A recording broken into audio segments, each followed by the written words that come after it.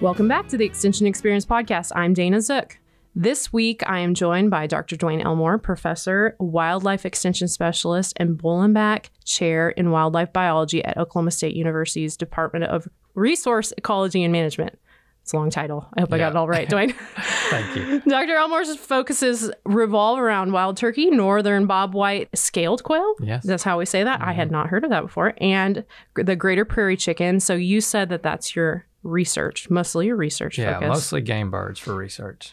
But we know Dwayne as our wildlife extension specialist, so he gets to do lots and lots of different stuff. You also focus on invasive plants, nuisance animals, which we'll hear from Dwayne in a few weeks on that, fire as a management tool, and many other wildlife species, such as deer. Yeah. And I assume that that's a big topic in Oklahoma. That's what a lot of people call about. They want to know how to manage white-tailed deer. Sometimes to have more of them, sometimes to have less of them, especially if they're having crop issues. Right. So both sides of the story. Right. Okay. So thank you for allowing me to come to your office. Yeah. Thanks for being here. Tell us a little bit about your background and what brought you to Oklahoma State, because you're not a native to Oklahoma. No, I grew up in Tennessee and went to 3 different land grants. So I've been land grant system a long time. That's something really important to me. The University of Tennessee, Mississippi State University, and then eventually Utah State University. And Oklahoma is very appealing to me because growing up in the East, but spending a lot of time in the West, it's the great crossroads of the country. So a lot of different peoples and plants and animals kind of converge in this center of the continent.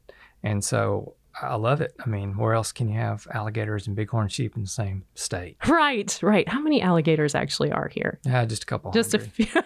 Down in the southeast. Mostly McCurtain County. That's wild. I know. People have told me that, and I kind of thought that they were kind of pulling my leg a little bit, but it's for real. We live in a very diverse state. Yeah. Coming from Nebraska, I kind of feel like it's not the Midwest. It's not the South. It's not the West. No, it's the Great Plains. Yeah, it's wild. So I was going to ask you, how is it from a wildlife perspective? So, how does Oklahoma stand out? And so you kind of answered that. Yeah, a lot of diversity here, not just in the species that occur here all year, but a lot of birds pass through Oklahoma, that's happening right now. Speak in the spring. Lots of things are coming back, heading north. Right. I've been to Utah. That's quite a bit different from Oklahoma. Lots of public lands, right? Yep. And so what did you do your research on there? I worked on primarily Utah prairie dog, which is a very controversial species. Right. It causes a lot of damage to ag producers. Okay. And it's on the threatened. It's threatened under the ESA. So, you can imagine there's a lot of conflict and controversy about that. But it was good training for what I do now. Right.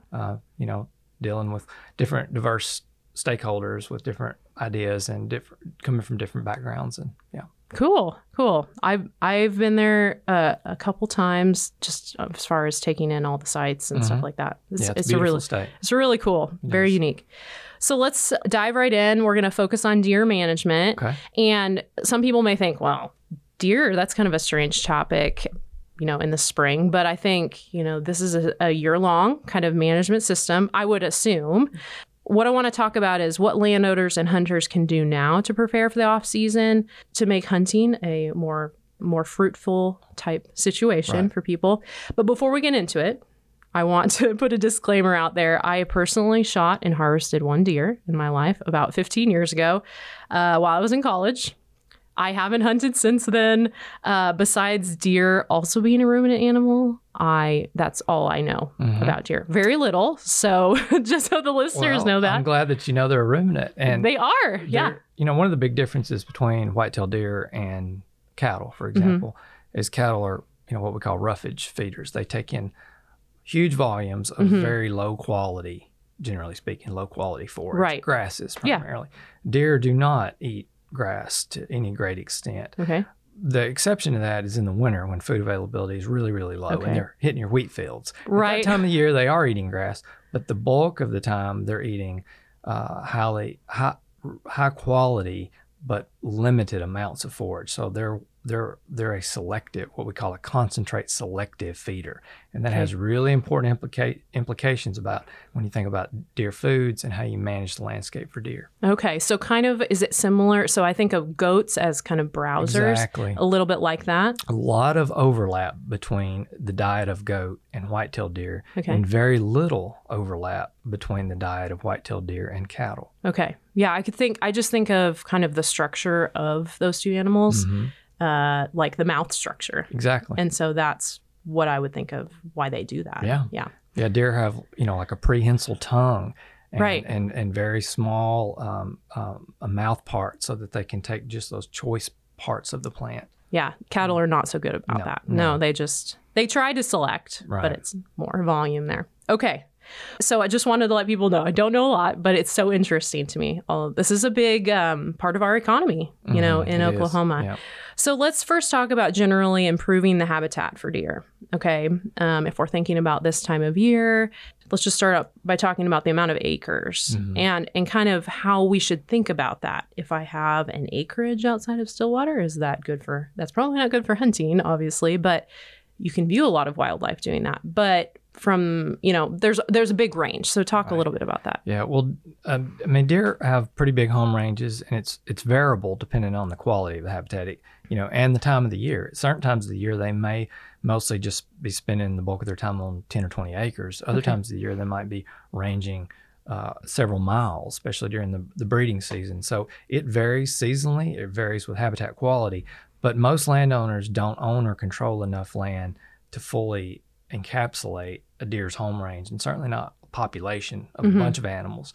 That doesn't mean that you can't have good hunting on 20 acres. You can, but you're relying on your neighbors to be providing a lot of the habitat. Yeah. So from a hunting standpoint, small acreages can be really productive. But if you're really thinking about managing deer, the bigger the better. And certainly if you have less than 1,000 acres, there are a lot of limitations from a management standpoint. That doesn't mean you shouldn't manage for deer, but you have to have realistic expectations about what you can actually control. Well, that's a really good point.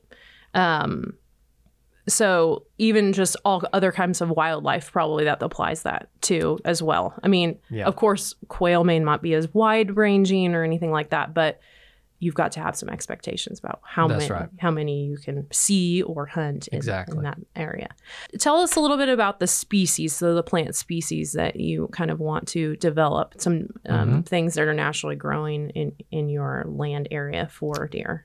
So as I mentioned, grasses are a pretty minor component of deer diet, with the exception of kind of late winter. And that has a lot to do with just the lack of other foods. Most of the year, what deer are looking for are forbs. These are herbaceous broadleaf plants. So think ragweed, croton, sunflower. It could be exotic cultivated plants like alfalfa or soybeans. Those are all what we call forbs. They're non-grasses and they're non-woodies. That's the bulk of their diet, about 70 or 80%. And then in the wintertime, they do use a lot of vines and a low-growing woody plant. So they'll browse the tips off of things like dogwood or redbud, and they eat a lot of vine, things like poison ivy, grapevines, greenbrier, all those things. Oh, some of those things that are bad.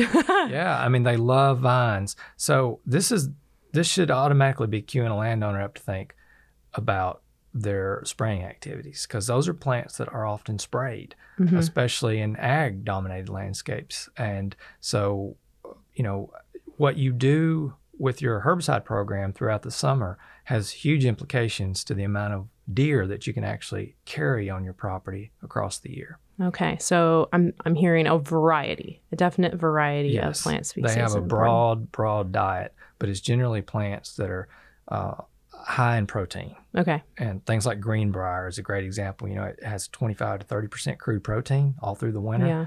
That is a highly valuable plant to a white-tailed deer. Right.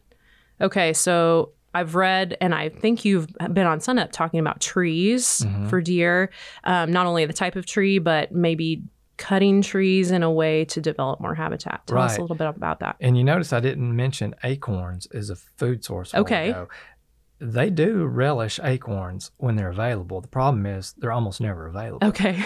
They're only really available a couple of months a year. And some years we have massed crop failures. Right. So in some years, in some places, there aren't any acorns, period. So during the brief time when people are out hunting, yeah, deer are keyed in on acorns, and that's a good place to hang a deer stand. But for most of the year, it's an irrelevant food source. And in fact, those trees are shading out understory vegetation that deer eat the other 10 months of the year. Okay. So we're not talking about eliminating all your trees, but if you can selectively remove some trees in a forest to let sunlight hit the forest floor, you can dramatically increase the amount of food and the carrying capacity for deer. Okay. So talk about this dreaded eastern red cedar that we have. Not the dreaded by everybody, but do deer like it? They will use it for bedding cover. Okay. But they'll use almost anything for bedding cover. I would certainly not save red cedar for that purpose, because deer will bed in switchgrass, they'll bed in sumac thickets, they'll bed in greenbrier thickets.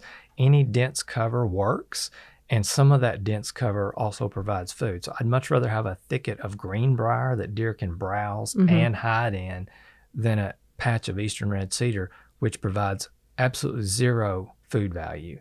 And it's shading out any other potential vegetation. So as a general rule, red cedar is poor for white-tailed deer. Okay. And for a lot of other wildlife species that people are trying to manage for. Right. Yeah.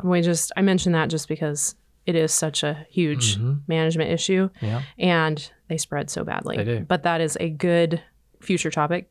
Okay, so there's a good resource, Whitetail Deer Habitat Evaluation and Management Guide. That's kind of good to evaluate kind of what your property offers to deer. Is that? And what the limiting factors are. If you can go through there and score your property and identify, I'm deficient in bedding cover, or I'm deficient in food resources during the summer, and that can help a landowner decide what management actions to take. Okay, and so we'll have a link to that fact sheet in the show notes, so if anybody's interested in that.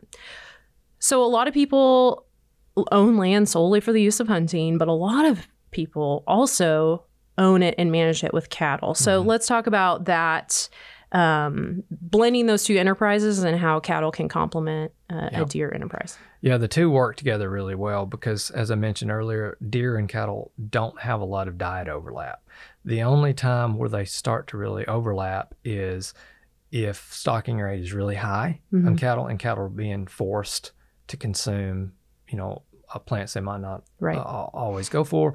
And then, of course, in the late winter, if someone has their livestock on a wheat field at the time of year where deer food availability is low, there might be some conflict during that period. But for the most of the year, if you have cattle stocked appropriately at moderate stocking rates, you're not going to have a lot of conflict. In fact, having some cattle grazing in a grass-dominated pasture actually can increase deer food availability because it creates canopy gaps in the grass where you might get some forbs. Okay. So you might actually, depending on the stocking rate, you might actually increase food availability for white-tailed deer under moderate stocking density. Okay. And so just from the cattle thing, what if we're haying? Okay. Yeah. I know of kind of a time in the year where we should not hay, maybe a meadow or a native grass field if we're thinking about that. What's the guidelines as far as that goes? So if it's a native pasture, we generally recommend folks look at the first week or two of July as the period to hay. The general recommendation is not to hay native pastures more than once a year. Right. I agree. And if you wait till July, you're kind of optimizing forage quality and quantity. If you do it earlier, you don't have a lot of quantity. If you do it later, the quality starts to decline. And it works out pretty good for wildlife to wait till that first or second week of July, because at that period, most deer fawns are up, mobile, and so they can escape. Yeah. A lot of ground nesting birds have completed their clutch, so those birds can escape the equipment. So you're not going to have as much direct impact by waiting till July versus in June. If you've ever hayed in June, you hit deer fawns. Right. You run over rabbit nests. Oh, my goodness, yes. It's just inevitable. And from a native grass standpoint, it's not the optimum time either. And if you're talking about Bermuda pastures where you might be able to get multiple hay crops a year, it's going to be much harder to avoid wildlife However, Bermuda, for most wildlife, is not good habitat, so we typically don't see deer fawning. They're not dropping fawns in Bermuda pastures. Well, and it's shorter. Right. There's not a lot of places to hide, that sort of thing. So there's not as much direct impact in a Bermuda pasture or a fescue pasture for that matter. Okay. Yeah. Well, you're speaking my language from cattle kind of nutrition. Like we want quality and quantity, kind of balance there. And so I agree. Best time. So let's get good. If we're gonna hay it all native grass, I think there's better ways to harvest native grass than haying. But if we do that, let's balance all the good things, right? Okay. So great topics there. Anything that I left out, Dwayne, that you can think of as managing habitat, now going forward? Well, I would just say it can be really daunting for somebody to start managing whitetail deer on their property, and there's a lot of folks out there that can help them. So they can call me. They can call Oklahoma Department of Wildlife Conservation. There's a lot of private land biologists that would be happy to assist. So don't feel like you have to go on your own. And the final thing, there's kind of 3 components of deer management, and we've really talked more about nutrition, which is an important one. Right. There's also managing age, which would be through harvest. Yeah. And that's a really broad topic, but that matters. And then there's genetics. Right. And that's the one that we really don't have control over in an open population where deer are all over the landscape. That's the one that landowners have little to no control over. And so we really need to focus on the age of the animal through harvest and then the nutrition. Yeah. So, okay. So jumping into that, let's talk about that. From a person that doesn't know much about it, I assume that we're trying to develop a larger deer, maybe hopefully with a larger antlers. That's what right? most people want. Okay. That's what we want. Okay. And then attracting them. So since we don't have a huge land area, so we're wanting to attract them to come through our property or that sort of thing. So what are some things we can do? And I'm thinking food plots, I'm thinking feeders maybe. I mean, what are some of those things that we can attract them to come through? I don't know if we're training them or whatever, attracting them to our property. Yeah, you're trying to concentrate them. To come during that fall. So we're moved through the summer and now we're, maybe late summer. Food plots certainly can concentrate wildlife. On a per acre basis, it's a costly practice. Okay. Much more costly than, say, doing a prescribed fire. But if you only own 50 acres, you're pretty limited in what you can do. I mean, you should still try to improve the habitat for deer, but having a 1 acre or 2 acre food plot will attract animals. It will definitely concentrate them. So if your primary goal is to make it easier to see and harvest deer, food plots certainly work, as can feeders. Now, there are some drawbacks. Cost is a big one. Right. They're expensive.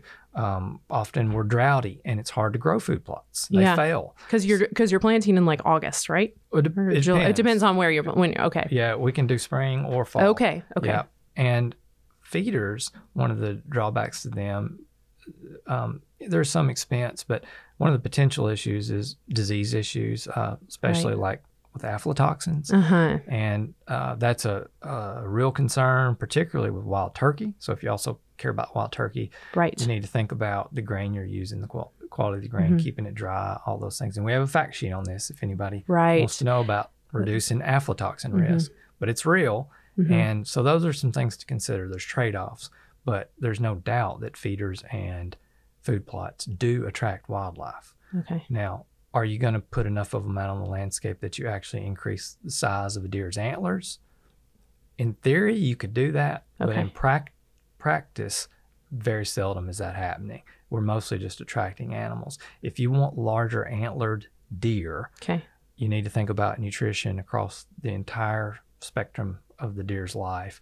And you also have to let that buck age a little bit. Right. So we're getting to age. So talk a little bit about that, the age and the selective hunting. Is that what we're kind of referring to, those types of things? And I'm not saying that you have to care about large antler deer. Some people just want to harvest deer for the freezer. And if that's your goal, then you don't need to wait till an animal's 4.5, 5.5 years old. But if you want to shoot a buck that has a large antlers and is close to its potential of what it could be in its life, you've got to let those animals age. And, they start reaching, kind of close to their maximum once they're 4.5 and older. So somewhere between 4.5 and maybe 7, 8.5 years old. Okay. So that's an older deer. And, if someone is harvesting all of the bucks at age 2, they're just not going to see those larger antlered deer, or maybe just occasionally want to slip through. But yeah. And we talked about being realistic about, what you have and your resources.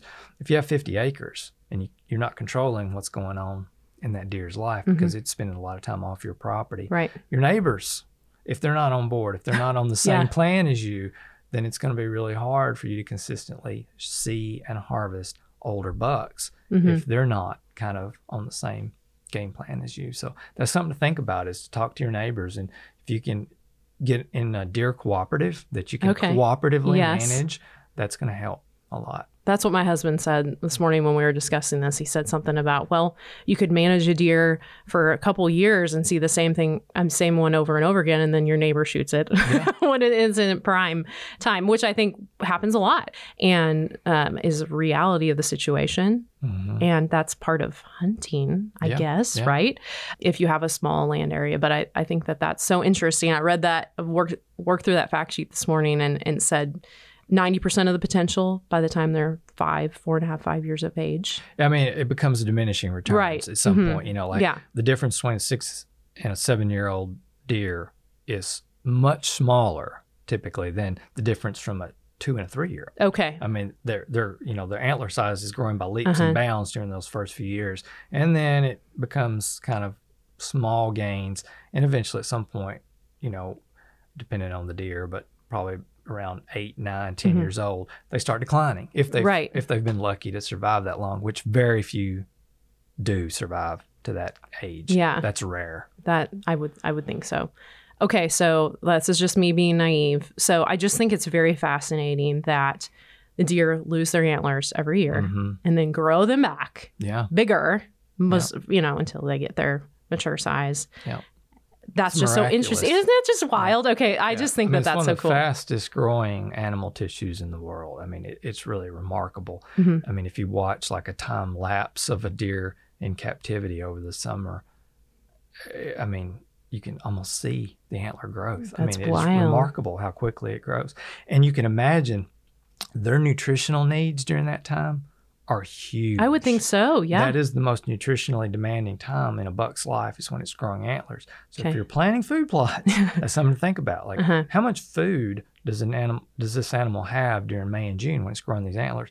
And similar with does that are lactating fawns, often 2 fawns at once. Their nutritional demand is huge during May and June when they're having to nurse these fawns. Yeah. So we say for cattle, it's like double, triple the amount of energy during lactation. So I would say it was a similar for deer. They almost eat constantly. I would say. They can't hardly consume enough to keep their weight. I think of a deer as a small animal, and then if she has 2 babies, I would think. And sometimes 3. Sometimes 3. Now, how often does that happen? It's rare. Okay. Yeah. And some of it, a lot of it is nutrition. Like if you see